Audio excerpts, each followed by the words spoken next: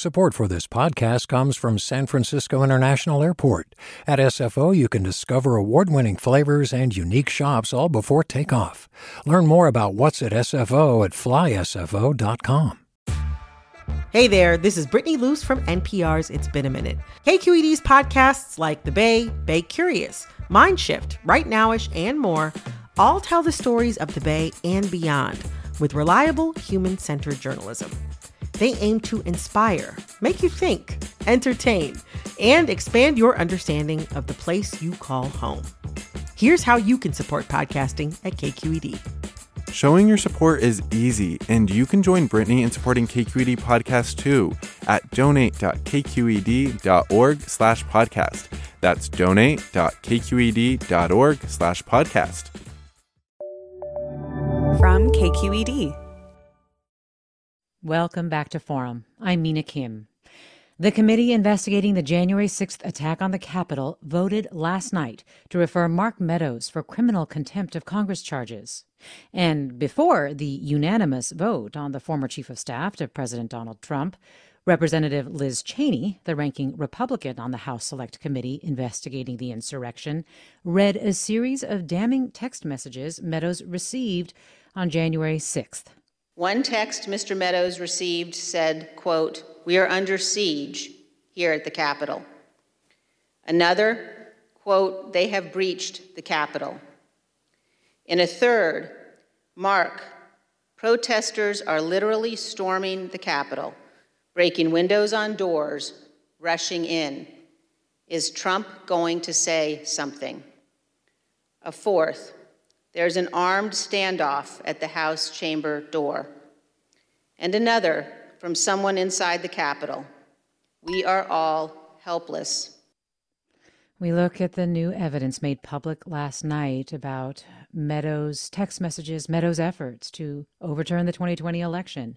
And joining me now is Ron Elving, senior editor and correspondent on the Washington desk at NPR News. Ron Elving, thanks so much for joining us. Good to be with you, Mina.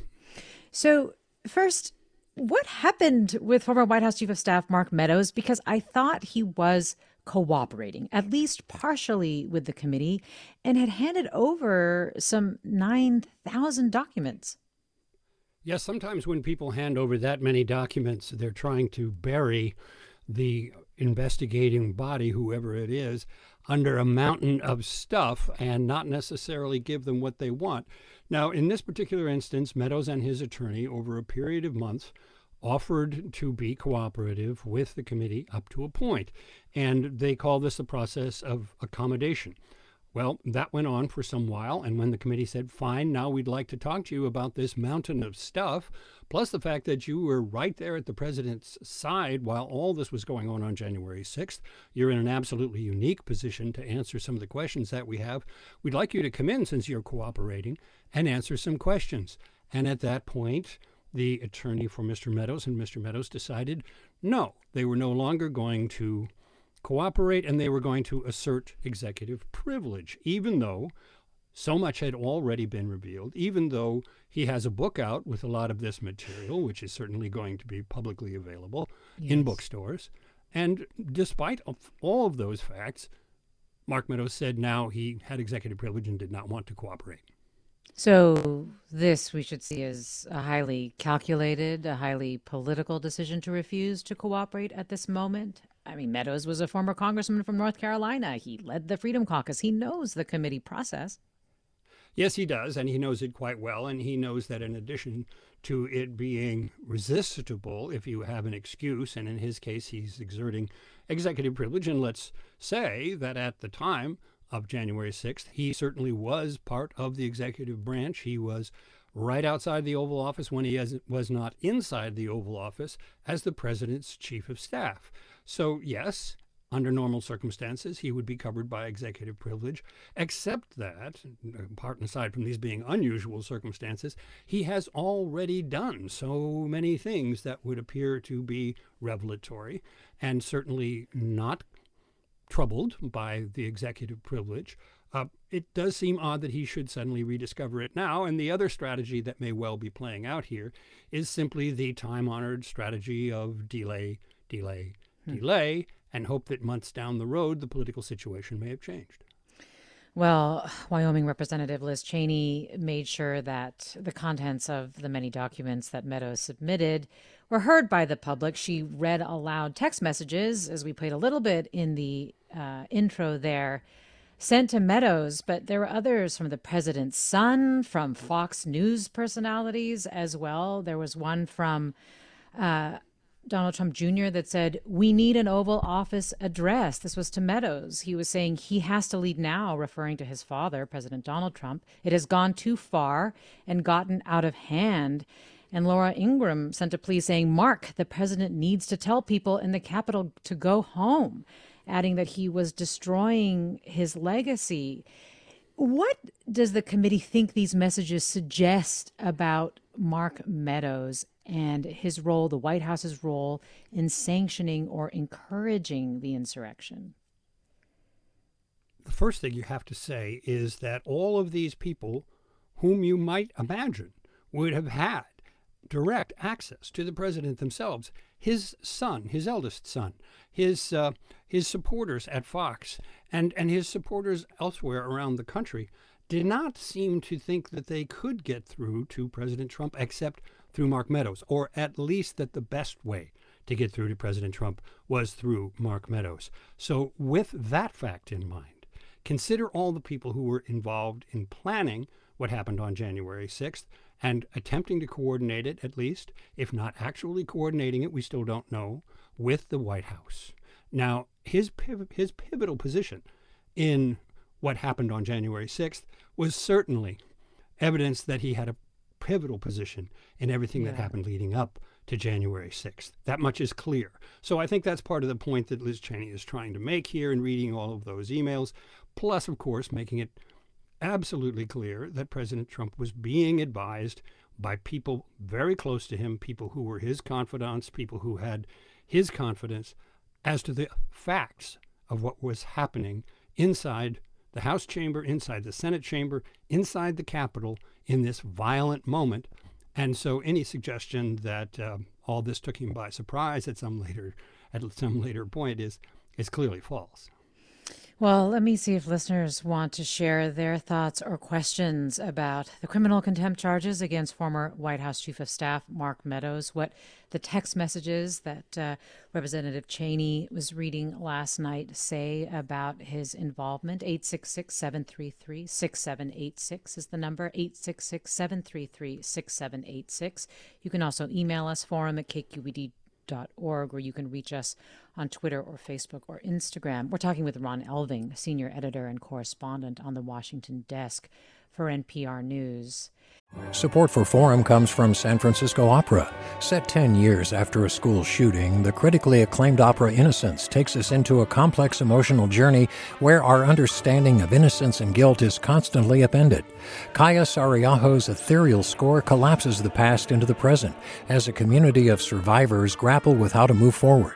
Don't miss the highly anticipated American premiere of Innocence, June 1st through 21st. Learn more at sfopera.com.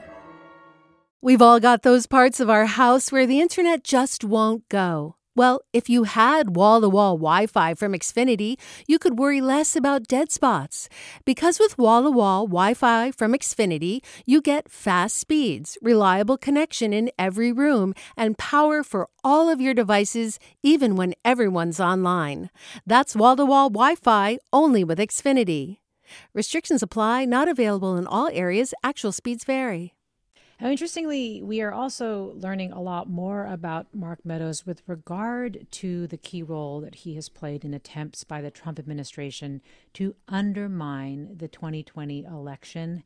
It found that he encouraged members of Congress to object to Biden's election and that he pursued baseless allegations of voter fraud in several states. Can you talk about some of the significance of that aspect of things that we're learning and what struck you?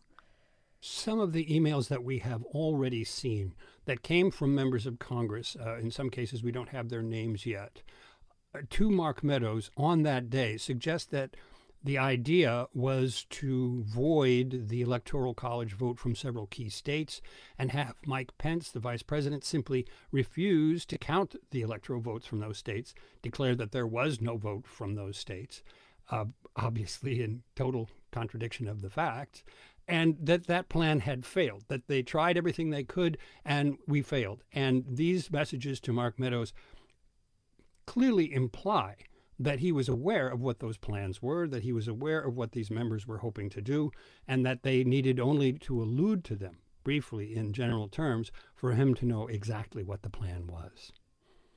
Well, Paul writes, as I understand it, executive privilege does not apply if the discussions involve possible criminal activity or official misconduct.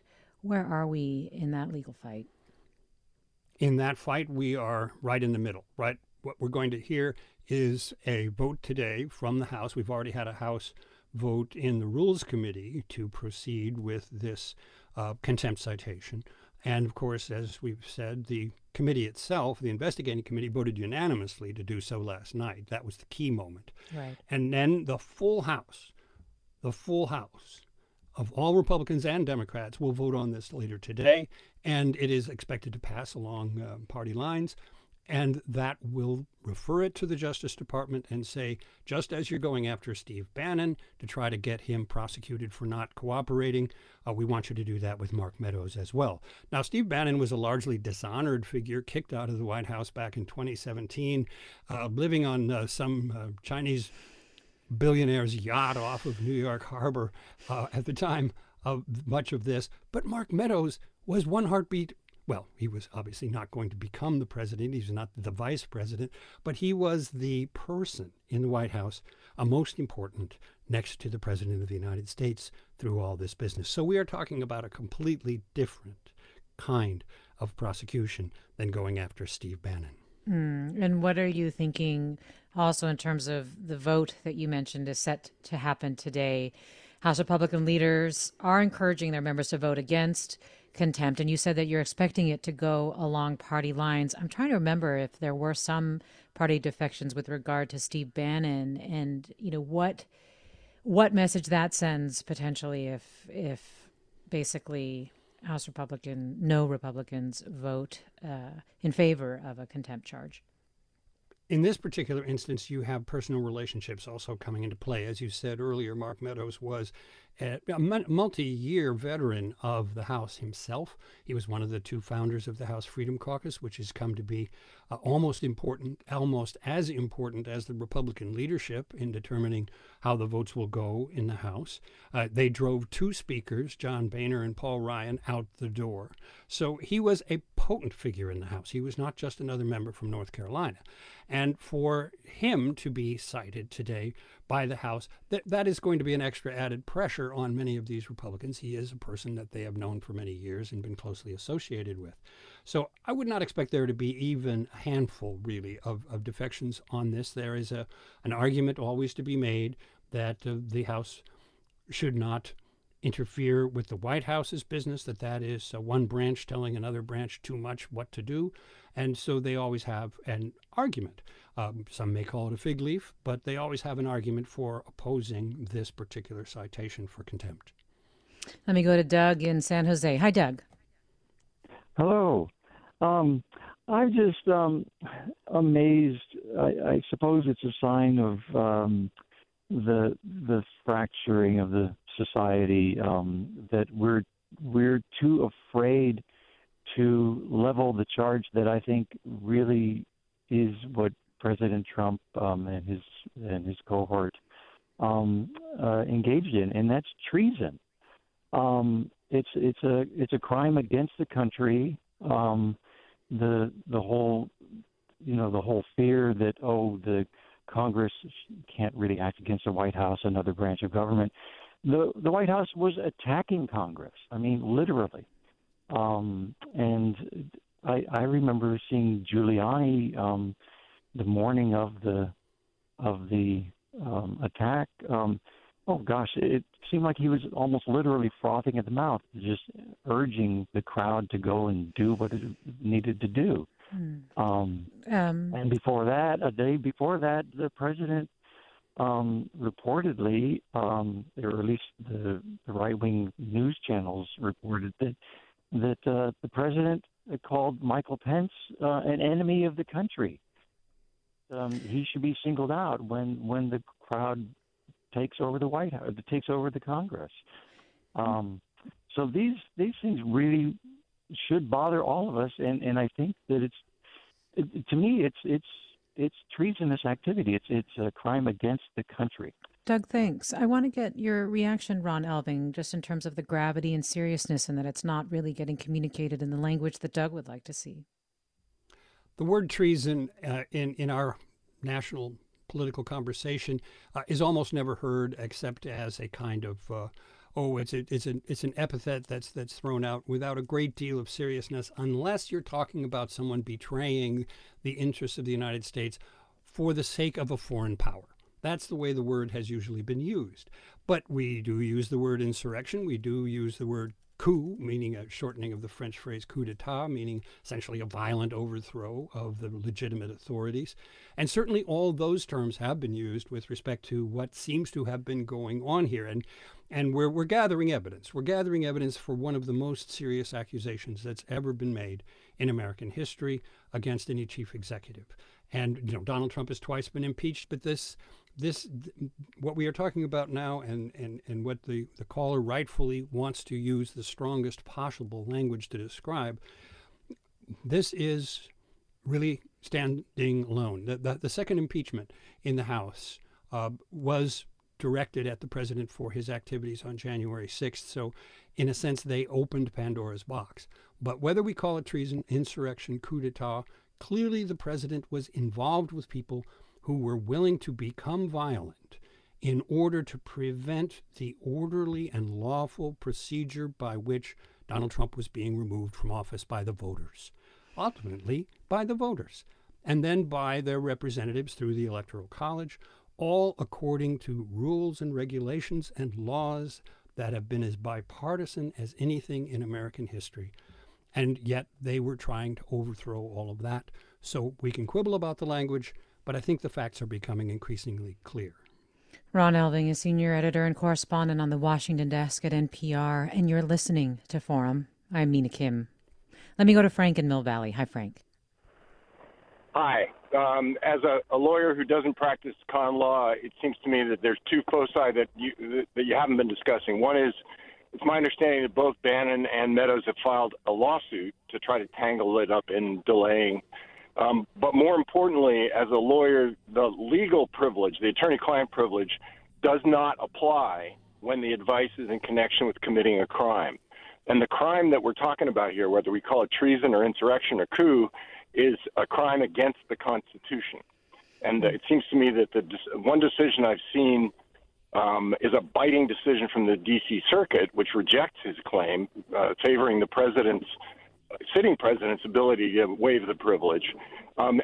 Does your guest, I'm sorry, Ron, have any thoughts about whether that strand has any place in this analysis? I.e., I understand it's fairly unsettled, but is there a place for the concept of, hey, you can't conspire to commit a crime and then assert privilege to cover it up?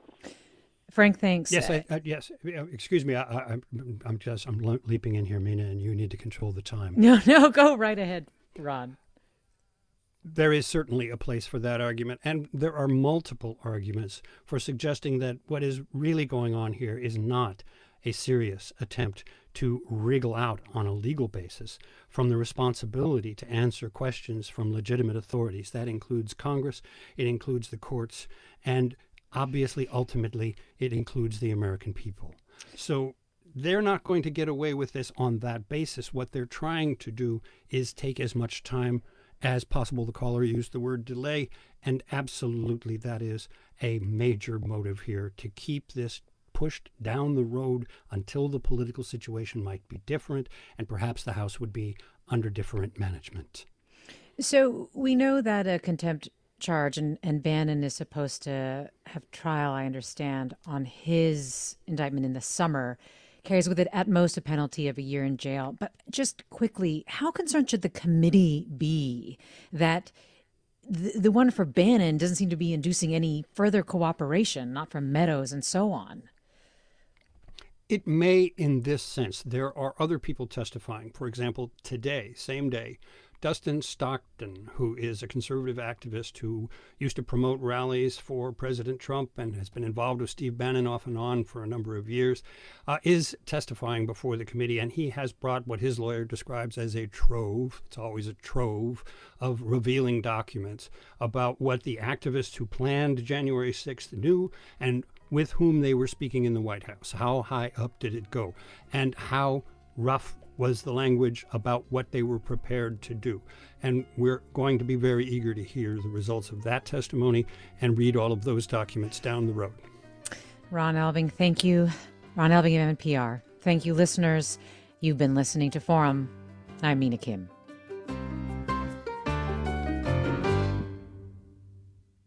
Funds for the production of Forum are provided by the members of KQED Public Radio, the Germanicos Foundation, the Generosity Foundation, and the Heising Simons Foundation. Support for Forum comes from San Francisco Opera. Set 10 years after a school shooting, the critically acclaimed opera Innocence takes us into a complex emotional journey where our understanding of innocence and guilt is constantly upended. Kaya Sariaho's ethereal score collapses the past into the present as a community of survivors grapple with how to move forward. Don't miss the highly anticipated American premiere of Innocence, June 1st through 21st. Learn more at sfopera.com. We've all got those parts of our house where the internet just won't go. Well, if you had wall-to-wall Wi-Fi from Xfinity, you could worry less about dead spots. Because with wall-to-wall Wi-Fi from Xfinity, you get fast speeds, reliable connection in every room, and power for all of your devices, even when everyone's online. That's wall-to-wall Wi-Fi only with Xfinity. Restrictions apply, not available in all areas. Actual speeds vary. All over the country, we need to improve reading in Wisconsin. Schools are changing the way they teach reading. I'm calling for a renewed focus on literacy. We have gotten this wrong in New York and all across the nation. And it's happening because of a podcast. I think your podcast has changed my life. And I'm going to share this podcast with everyone I meet. Sold a Story investigates how teaching kids to read went wrong. New episodes of Sold a Story are available now.